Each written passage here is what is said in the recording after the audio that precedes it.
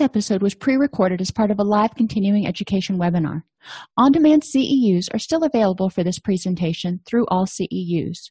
Register at allceus.com/counselor toolbox. Good morning, everybody, and welcome to our presentation on anger management. As you can see, this is the first of two parts. Over the next 45 minutes or so, we're going to explore the function of anger, identify the costs and benefits of anger, and identify anger triggers such as rejection and isolation, failure, loss of control, and the unknown. Now, if you've participated in some of my courses before on anxiety, stress, or anger, you'll know that those are some of our basic threat triggers. Whether it triggers anger or fear, those things trigger the fight or flight response. So, anger is half of the fight or flight response. Based on prior learning, the brain interprets a threat to person, property, or self-concept. So what does that mean? It means it may not be something that is going to kill you. It may be something that's going to take away your property, make you lose money, or it may be something that makes you feel bad about yourself. Either way, it triggers that fight or flight reaction. It triggers that protection. So norepinephrine and adrenaline is secreted to prepare you to fight or flee. This is your excitatory neurotransmitter. It tells you to get up and go. Your heart rate, respiration increases. Your focus becomes very singular. Sometimes we call this tunnel vision. Sweating begins. There's all kinds of things that happen when you trigger that fight or flight response. You also may have the urge to lash out verbally or physically if you're in the fight phase. If you're in the flight phase, you're going to want to get out, or at the very least, just kind of withdraw from the whole situation. The other thing to remember is when we're talking about anger, that fight or flight reaction kicks in, but there's also a lot of stuff in addition to anger that's probably going on. Fear of rejection, fear of isolation, fear of the unknown. And all of those things make you want to protect yourself, which anger is very protective in some ways. So what are the costs? Well, we know that anger is not necessarily something we want to nurture. But anger serves a purpose. When we feel angry, it tells us we need to do something. We need to fight. We need to flee. We need to do something. It's supposed to spur us on, not give us something to sit there and dwell on and hold on and nurture.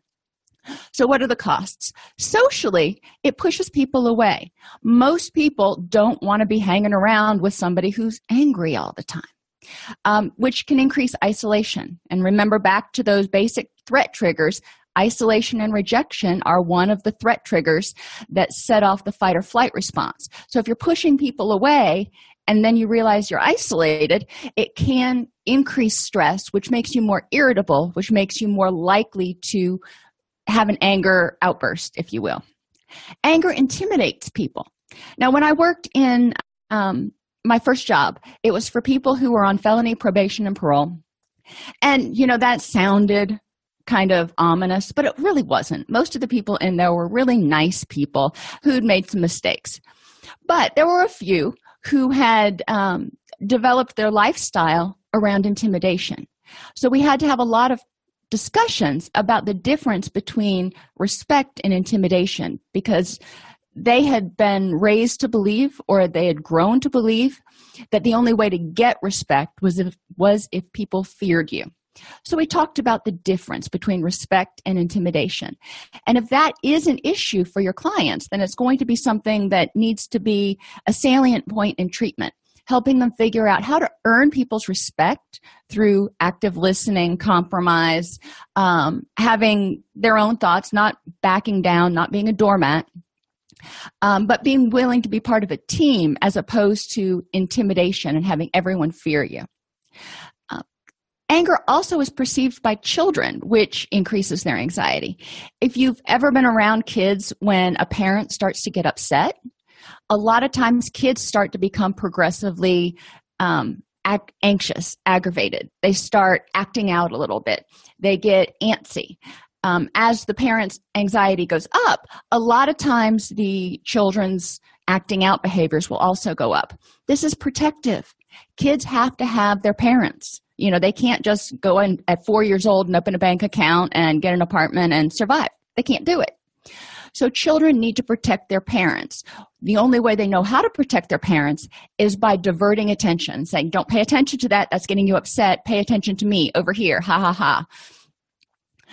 So it rubs off on children. And if someone is angry and irritable all the time, guess what's going to happen to the children in the environment? They're going to be angry and irritable or acting out a lot more because they don't know what to do with that feeling. Remember, too, that children are egocentric, which means when the parent gets upset, a lot of times they think it's something they did. They don't know what it is, but they're trying to do anything to get the parent to stop being angry. It's like, I'm sorry, I don't know what I did, but stop being angry. So children are internalizing when mom and dad or one or the other is constantly stressed out. Children are trying to figure out what they did, which can have a negative effect on their self-esteem. And most people that I work with, one of the reasons they come to treatment is because they want their children to be happier and they know that they're having a negative effect on them.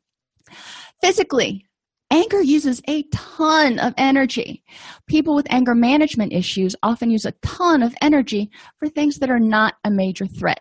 If you get totally freaked out, upset because somebody left the cap off the toothpaste, is that really a crisis? Is that something to get upset about? Now, when we drill down, remember I said it wasn't always just anger. Actually, it's usually not. So we drill down and go, why did that upset you so much?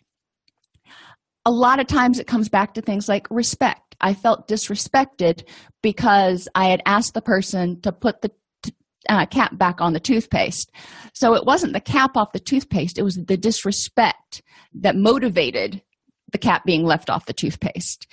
And then when we go back and really process the situation about how likely was it the person really thought that through and said, I really want to be disrespectful today, so I'm going to leave the cap off the toothpaste.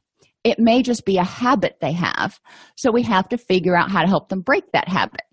So was it worth all that energy? Another cost of anger is the physical injury to self and others. If you get into fights, obviously you're going to have a fair amount of physical injury. But you're also injuring yourself every time you get really, really upset, especially if you hold on to it and nurture that anger instead of doing something about it, because you can cause ulcers, gastrointestinal problems, heart attack, high cholesterol. We know when that fight or flight response is activated, cortisol goes up. That's one of our fight or flight chemicals. Cortisol increases cholesterol. So if your cortisol is always up, then your cholesterol is going to be going up. We don't want that. We want to bring both of them down. One of the things that I learned when I did my dissertation back many, many years ago was heart disease is actually a work-related injury for a lot of emergency service personnel. It was deemed a work-related injury because the high levels of cortisol that they see in people who are law enforcement, firefighters, and paramedics often causes them to have high cholesterol, which leads to heart disease. So it actually became a documented work-related injury. Emotional costs of anger. If you're angry, you can't be happy. You can't be one or the other. Not to mention the fact that when you're angry, you're using a lot of energy, a lot of neurochemicals. So not only are you going to have to recover from that anger episode, or you have the energy from the anger episode, but there's the recovery time. So you have a big chunk of time that's taken out of your day or your week that you can't feel happy. You're not doing things that are happiness or happiness provoking. It can also lead to depression.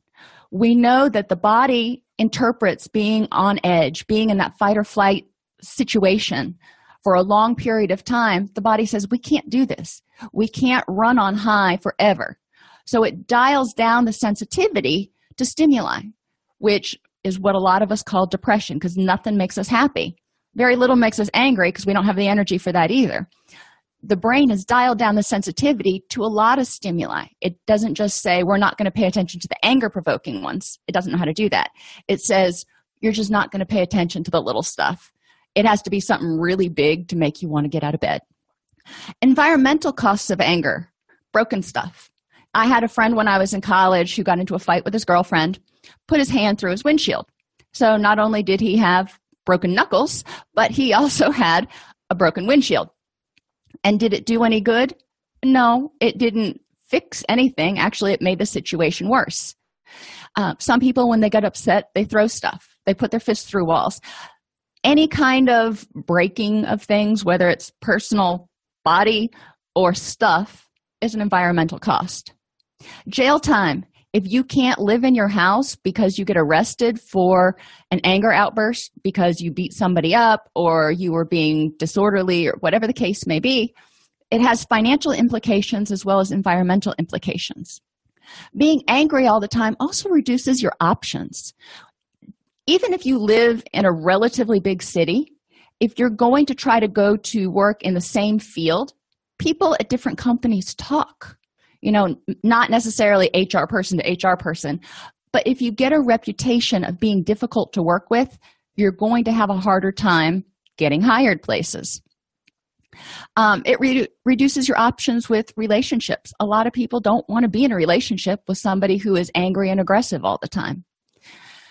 It may reduce your housing options. If you do end up with a battery charge or something like that, there are a lot of apartment complexes, especially rentals, that will not rent to people who have some sort of charge that involves bodily injury. And loss of employment. Anger episodes at work eventually can get you fired, but it also can reduce productivity because you have so much anger, you're spending so much energy being angry, you don't have energy to focus on the tasks at hand. Or if every little thing makes you fly off the handle, so you've got to go take a walk, think about how much productivity you lose. You're also increasing your illness. Our immunity goes down when we're angry all the time because the body is devoting so much energy to protecting. Remember, anger is a protective mechanism. So the body thinks there's a threat and it goes, okay, we've got to protect against this urgent threat right now. We can't worry about protecting against the flu bug. So people get sick more often. They also have an increased incidence of Crohn's disease, headaches, those sorts of things, which cause people to call in sick to work. So your productivity goes down again. And if you're in a situation, and almost every work situation involves working with others, maybe not in teams constantly, but a lot of times you've got to interface with your coworkers. And if nobody wants to work with you, and likewise, you don't want to work with anybody, it's going to create certain problems as far as your productivity and just your general employability, because your supervisor is going to have difficulty working you into the flow of things. So those are all the costs. You've probably thought about a lot of those, but what are the benefits? We know people don't do things unless there's a benefit to it. So what are the benefits? Well, as I said, it's protective. Anger pushes away or dominates a threat. It makes people go away. If people are just annoying you, if people are getting on your every last nerve for whatever reason, and you bite their heads off, guess what? They go away. If somebody's trying to take something from you and you get angry, a lot of times it makes them go away. It can also make opportunities and all kinds of other stuff go away. But in the short term, it's making the threat go away or giving you power over it. Another benefit that people use anger for, if you will, is punishment or revenge to make other people feel the same pain. So if somebody does something that you feel is offensive, that upsets you, and you get angry at them, sometimes the goal, whether you think about it this way or not, the goal is to punish them and make them feel bad so they won't do it again. Sometimes it's to save face or protect your reputation. If you make a big enough stink, if you make a big enough chaos, drama sort of situation going on, a lot of times people won't look underneath to see what you really did, so you can save face. Sometimes, and a lot of times in this situation, this anger involves blaming other people. So I'm going to blame everybody else so nobody looks and sees what my part was in it. It hides emotional pain. When some people don't like feeling vulnerable, they don't like other people to see that they're anxious or depressed, so they'll get angry and push people away because they don't want anybody to know that they're vulnerable. It gets attention. If you start acting all kinds of crazy, you are going to get attention, which can alarm people. It makes a scene. Sometimes, not always, but sometimes the people responding to your scene will do whatever it takes to get you pacified. This was a strategy that some of my clients would try in residential treatment.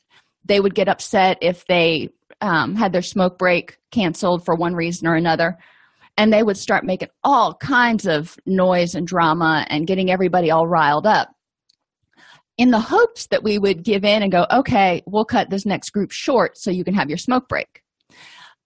Ultimately, as clinicians, as parents, as supervisors, you don't want to set that principle where all they have to do is throw a tantrum and they get their own way. And it changes other people's behavior. We've kind of been talking about this as we go through. Anger, as part of the fight or flight, if somebody is doing something that you perceive as a threat or disrespectful or whatever you want to call it, if you make life miserable enough for them, then a lot of times they won't do it again. Think about when you were a kid and you did something that really made one of your parents angry, and they were just furious. After that experience, you likely learned not to do whatever that was again. It was like, okay, don't want to go there again. Whatever I got out of the behavior was not worth having to sit through the punishment. Again, it's a balancing act. Is the behavior, is whatever you're doing worth whatever punishment is going to come from the anger? And likewise with the anger, is this anger that you're using, is this energy that you're using worth the effort? Or is it going to result in some little minuscule change or happening that's really, somewhat irrelevant to your life? The other thing I do want to point out before we move on to the next slide is a lot of times anger is a way of giving other people your power. If you let them make you angry, you are giving them your power. You have the ability to choose how you feel. You have the ability to choose to let it go, to say, that's not worth my effort. You have the ability to say, this person is trying to get under my skin, and I'm not going to let them win. I am not going to get angry. You have the power to choose whether or not to get angry. Now, there's going to be a momentary anger feeling, but you can let it go. You can say, not worth my effort. Okay, so where does anger come from? Society is less interdependent than it used to be 300 years ago, but we still need people. Back in the olden days, if you watch Little House on the Prairie or something like that, if somebody's barn burned down, the whole community pitched in to help them build their barn again because they needed the barn to protect the animals, to feed their family and, make the bills or whatever the case may be. So society was very interdependent back then. They also had big families, which meant you had to rely on everybody in your family. Now we've got capitalism. We can go out and buy a new barn. We can hire somebody to build a new barn for us. But in order to do that, we have to have money. Money has to come from somewhere. So you can't just be a hermit living out in the middle of the woods in Kentucky and be able to respond to a lot of the different threats.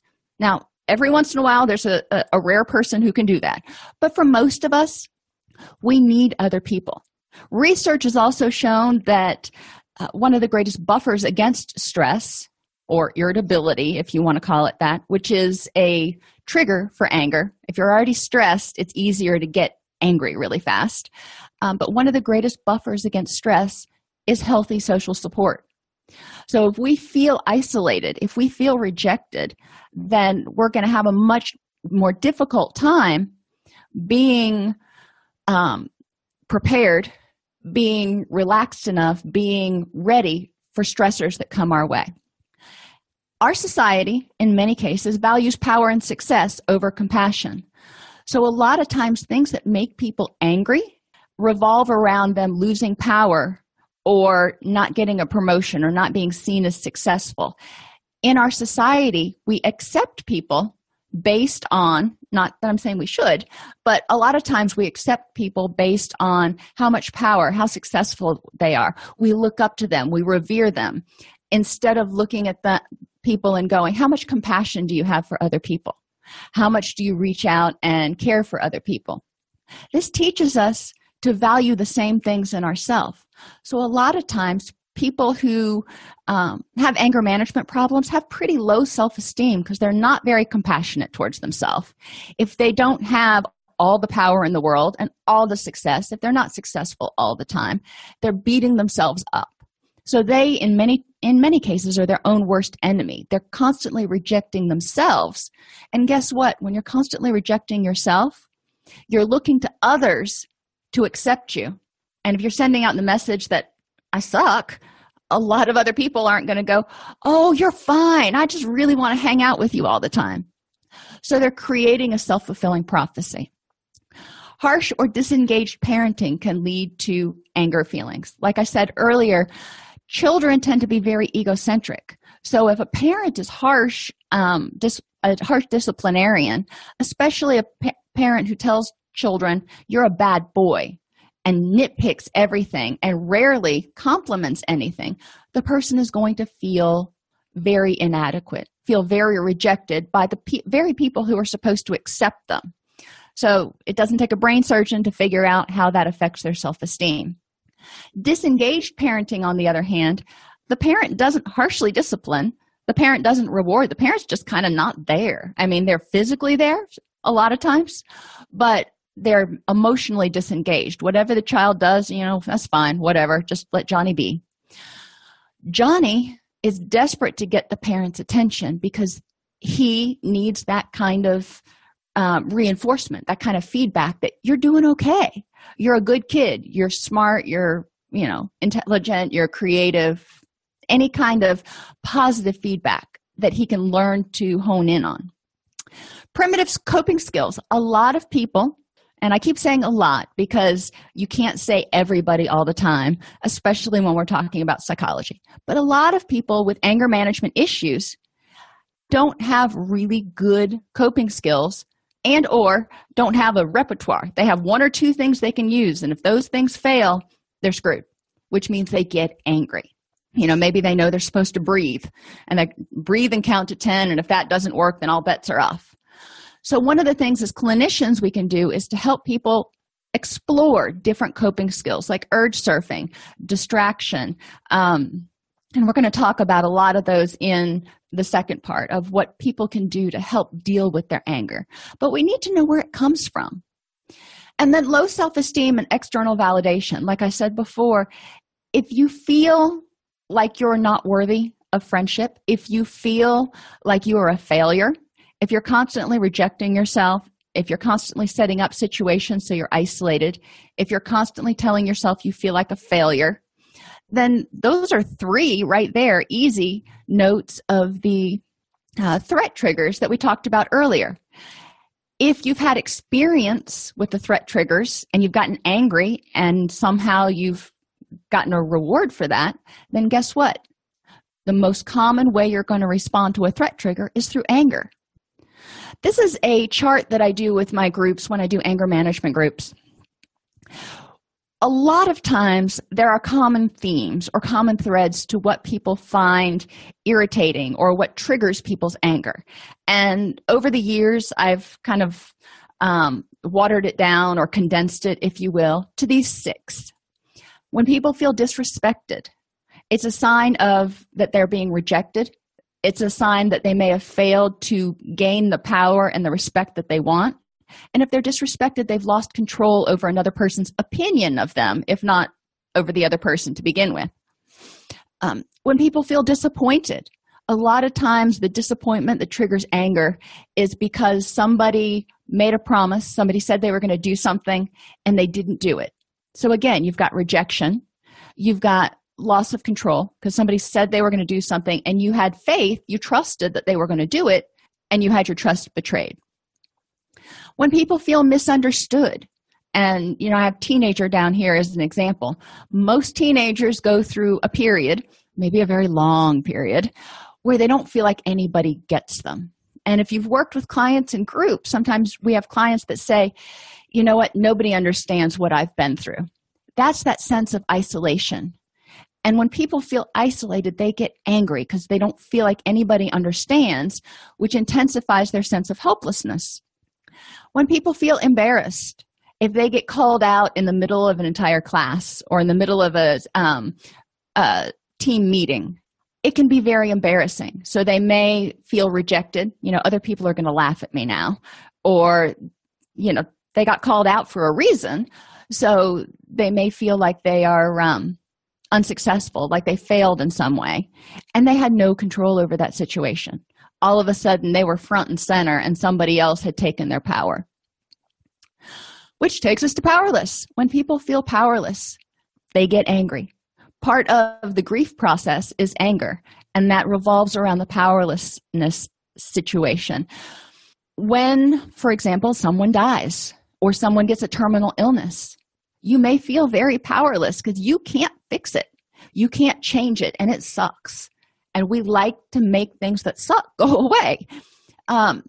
You may not feel rejection or isolation, but there's a very big sense of loss of control, which can change how you perceive the world. It's like, okay, well, if there's all this stuff out here that I can't control, maybe there's nothing I can control.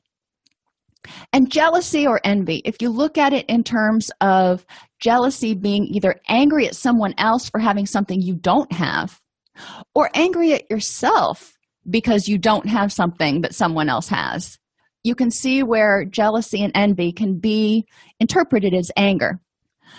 If you're jealous of somebody because of something they have that you don't, that indicates maybe you feel like you're going to be rejected because you don't have the power, the control, the success, the money that they have, which indicates that maybe you place a lot of value on personal possessions, on finances, on being the prettiest, on being, power and success.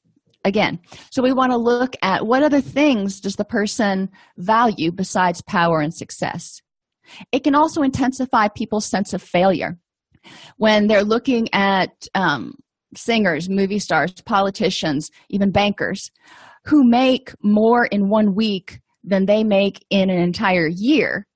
They can feel envious, and it can make them feel like a failure because, how did they get to that point when I didn't? One of the first things you can do in anger management, and one of the most helpful things for a lot of people, is to remove the vulnerabilities.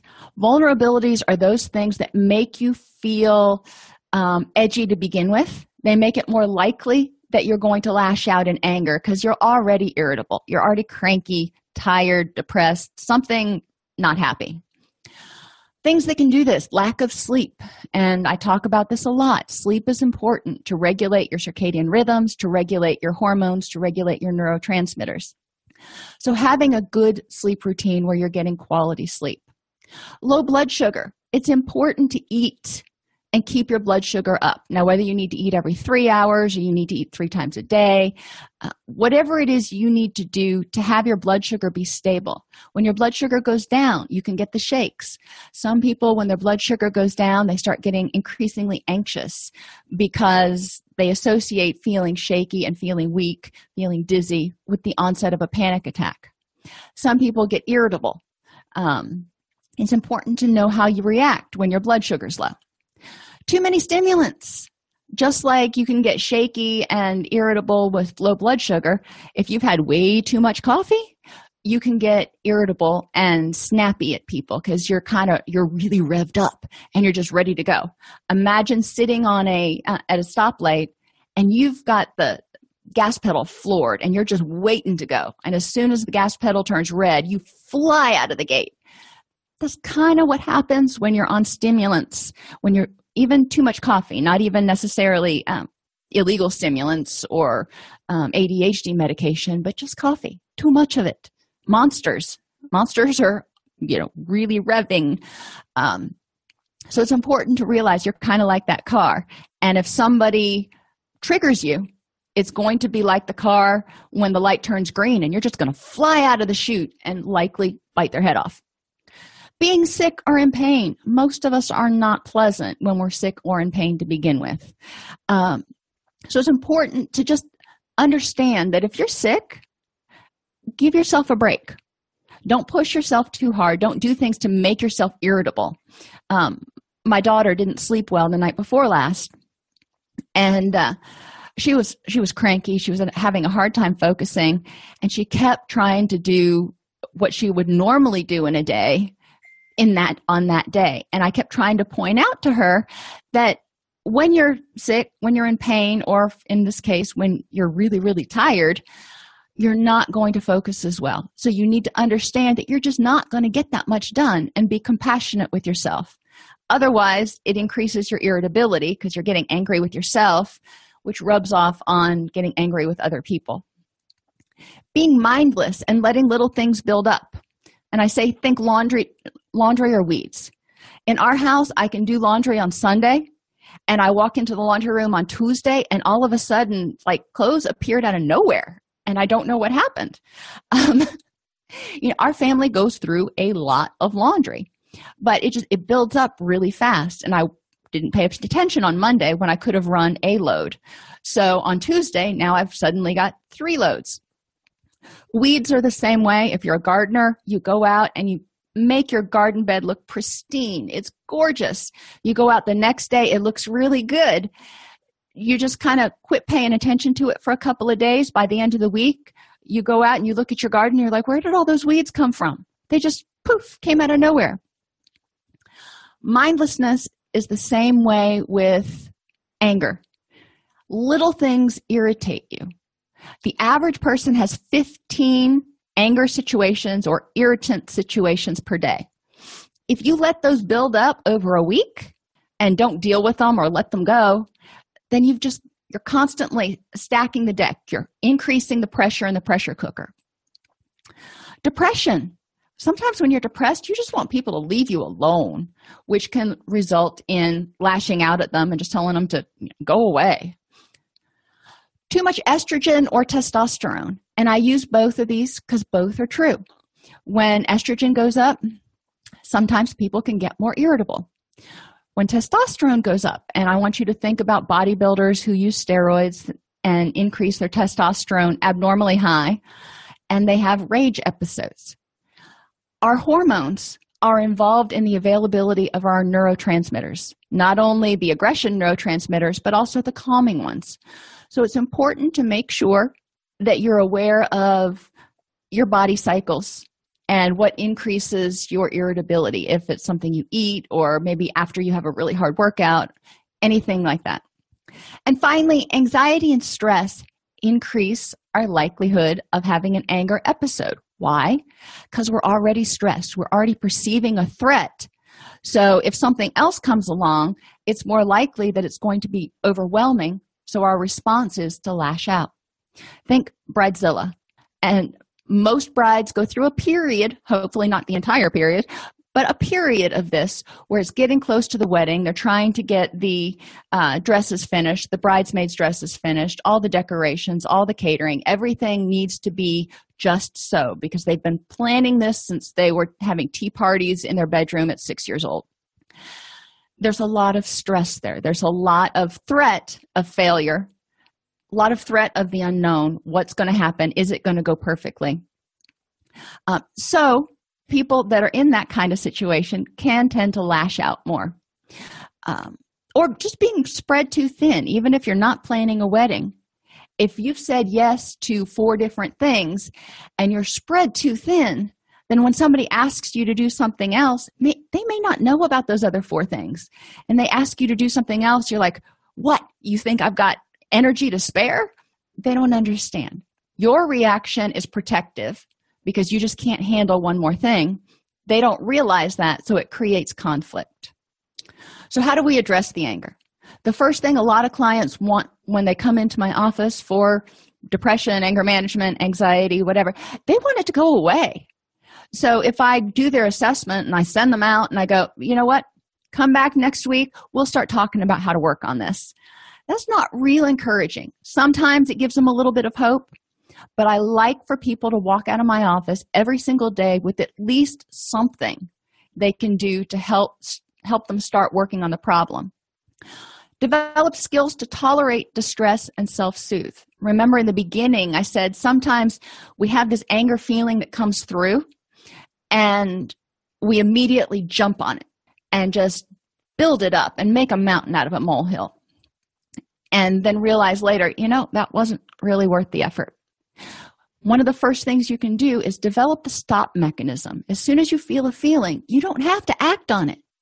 Distract yourself for a minute, 2 minutes, 15 minutes, until you can think, is this worth my energy? If so, all right, so let's harness that energy to do something instead of just feeling angry, because feeling angry burns the energy, but it doesn't fix anything. So what can you do that's proactive to make the threat go away or change the situation in a way that you want it to? Some people, when they get angry, the first thing they need to do is journal. They need to write it down and get it out of their head. Otherwise, they're going to keep replaying that situation in their head over and over again. And every time they play it in their head, they get a little bit more irritated. Urge surfing. If you think of an urge, the urge to lash out, the urge to scream, whatever your urge is, think of it as a wave. And waves crest and they go away. So when you initially feel something, figure out where you are on the wave. Is it like way up at the top? Are we talking about a 15-foot wave? Or are we talking about one of those little ripples? And just ride it into the shore. Let it go away, because you know the urges will dissipate after a little while unless you feed them. Develop mindful self-awareness for your vulnerabilities. Check in with yourself when you get up in the morning, before breakfast, before lunch, and before dinner. I use those because almost everybody eats breakfast, lunch, and dinner and gets up. And ideally before you go to bed. So that's 5 times a day. You're checking in with yourself and you're going, how do I feel emotionally? Am I content? Am I angry? Am I irritable? What's that about? What am I thinking? How am I thinking cognitively? Am I negative, or am I neutral, or am I positive? Physically, how am I feeling? Am I in pain? Am I sick? Am I tired? Am I exhausted? Socially, have I got my social needs met? Do I feel supported? And you can stop there. I mean, there are other places you can go with it, but those are the biggies. Let's figure out how you're feeling. Know your anger warning signs. Everybody's anger warning signs are a little bit different.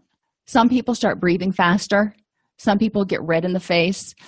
Whatever your anger warning signs are, that there's an inclination that you're getting ready to get really ticked off, know that so you can remove yourself from the situation before you make a choice, before you act on an urge without thinking about it.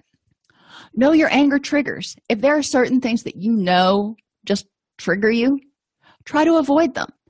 If driving in heavy traffic is an anger trigger, try to leave early. Maybe leave early, go to the gym, and then go to work from there. Or take back roads. Find some way to avoid that anger trigger if you know that's just going to put you in a bad mood.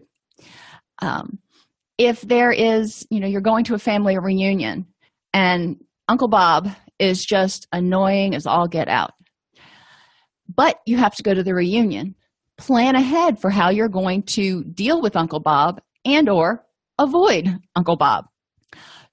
Be aware. If you're going into a situation that you know there are going to be some stressful things, you need to kind of stack the deck. Make sure you're well rested. Make sure you're not hungry. Make sure you're not over-caffeinated. Go into it with as many vulnerabilities eliminated as possible so you have as much energy as possible to handle any threat that comes your way or any anger trigger. And make a goals card. Think about when your anger is resolved. How will things be different? What's important to you? What are 3 reasons that you want to work on your anger? These are all things that you can have on your card and you can look at when you start getting angry to remind yourself, okay, getting angry about this particular thing is not worth sacrificing the goals that I'm trying to work toward. And in general, just eliminate as many anger triggers as possible. And that's, there are anger triggers everywhere. I have this little idiosyncrasy. We call it flat surface-itis in my house. When flat surfaces start to swell, it drives me absolutely bonkers. In my house, all I have to say is, I'm seeing a lot of flat surface-itis going on. And the kids get up and they start cleaning up because they know they've just stacked stuff everywhere. So you may not be able to completely eliminate it, but if you can address it without having to get angry and freak out, then it's going to go a long way towards improving relationships and eliminating the negatives associated with anger. So emergency anger control. First things first, stop. Before you act, stop. And that's not always easy. A lot of times it's not easy at all, but it's a goal to work towards. Breathe slowly. It doesn't have to be 10 breaths, even one. Just breathe in and breathe out and go, okay, I got this.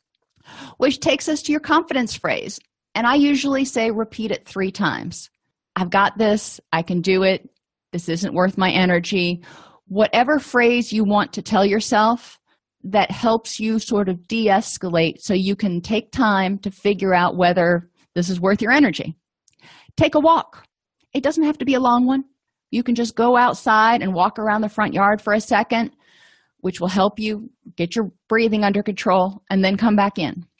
While you're taking a walk or right afterwards, identify your courses of action. Again, I usually say 3 because 1 is not always going to work. Identify what courses of action you have, and then choose the course of action that's most in alignment with your goals. So if your goals are to have a better relationship with your kids, more energy, and less desire to drink alcohol, then is getting angry over this situation getting you closer to those goals or further away? Likewise, okay, you get angry. So you have response options. Is screaming at people likely to improve your relationship with your kids? Probably not. That goes back to the intimidation versus respect. Is it going to give you more energy if you just like scream until you're blue in the face and you can't think? No, probably not. Is it going to reduce your desire to use drugs or alcohol? Well, that's, probably not, but it depends on the person. So screaming may not be the best course of action. What's another course of action you can take? Initially, this takes a little while to go through because you're actually having to think through and play the tape out and go, if I do this, what are the consequences? Once you develop a repertoire of 3 to 5 really good anger coping strategies, it will be almost second nature. Another thing that I give clients is an addressing anger worksheet. They fill it out, and obviously I have a space there instead of X. But when something happened, I felt and identified 1 or more of those 6 common threat triggers, which triggered my fear of rejection or isolation, failure, loss of control, or the unknown. So we've got multiple layers of threat triggers, and then we identify the thoughts that went through their head. This happened, and I felt disrespected, which triggered my fear of rejection because I'm telling myself that if someone respected me and if they wanted to be in my life, then they wouldn't be disrespectful. So you can address the thoughts, but you've got to get down, you've got to kind of drill down and figure out what's underlying this threat. Why is this particular person perceiving this particular situation as threatening at this point in time? For every negative thought, develop a positive coping thought. So on the last one, I said, if someone disrespects me, it means they don't want to be in my life, which means they're rejecting me. Okay? So what's a positive coping thought? What else may have led to the disrespect? Who else do you have in your life that is accepting of you? Maybe this person was being rejecting. Okay, it happens. So who else do you have in your life? Are you completely isolated? And why is that particular person's opinion so important to you? And finally, how are you better off without that person in their current state? In substance abuse treatment, a lot of times we talk about sort of state-dependent relationships and having to set boundaries and limits and go, I love you, but I can't have you in my life while you are engaging in these behaviors that are harmful to yourself and hurtful to me. So sometimes it's better off to set a boundary. That doesn't necessarily mean summarily rejecting someone. It means saying, I can't tolerate these behaviors.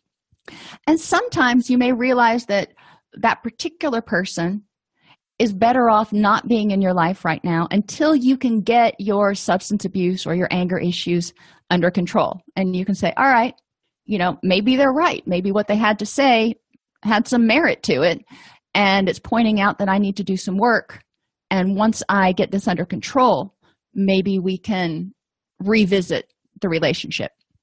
If someone's thoughts revolve around failure, they need to remind themselves about what they do well and what they can learn from their failures. If you haven't failed, you haven't pushed yourself outside your comfort zone. Failure is a part of learning. So what can you learn? Whether it's failing in a relationship or failing at work or failing to learn a new dive or golf stroke or whatever it is, what can you learn from it? Loss of control or the unknown. And let me go back to failure. Sometimes failure just teaches you the things that you're probably not going to be good at unless you want to devote a whole lot of energy. I bring up golf because my daddy used to take me golfing. And what I did was more ball abuse. And, I could make a nice divot. I could rarely hit the ball, but I could make a really nice divot.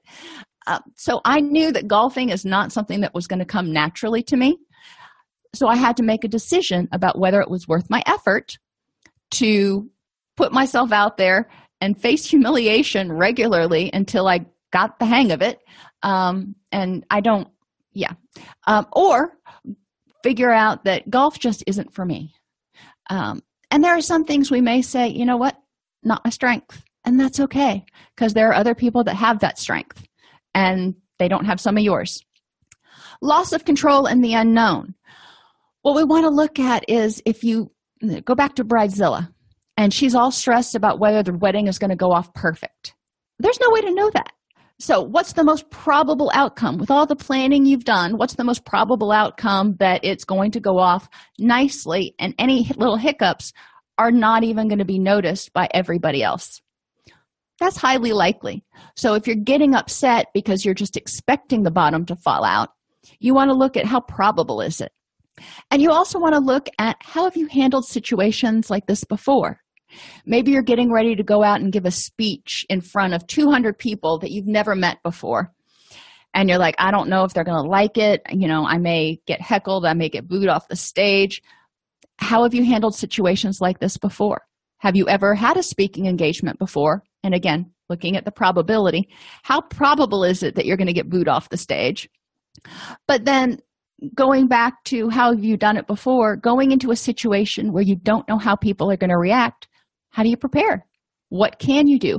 And if you haven't been in a situation like that before, find someone who has and ask them, how do you deal with it when you're going out to face a crowd of people that you have never met and you've got to give a speech and try to sound confident?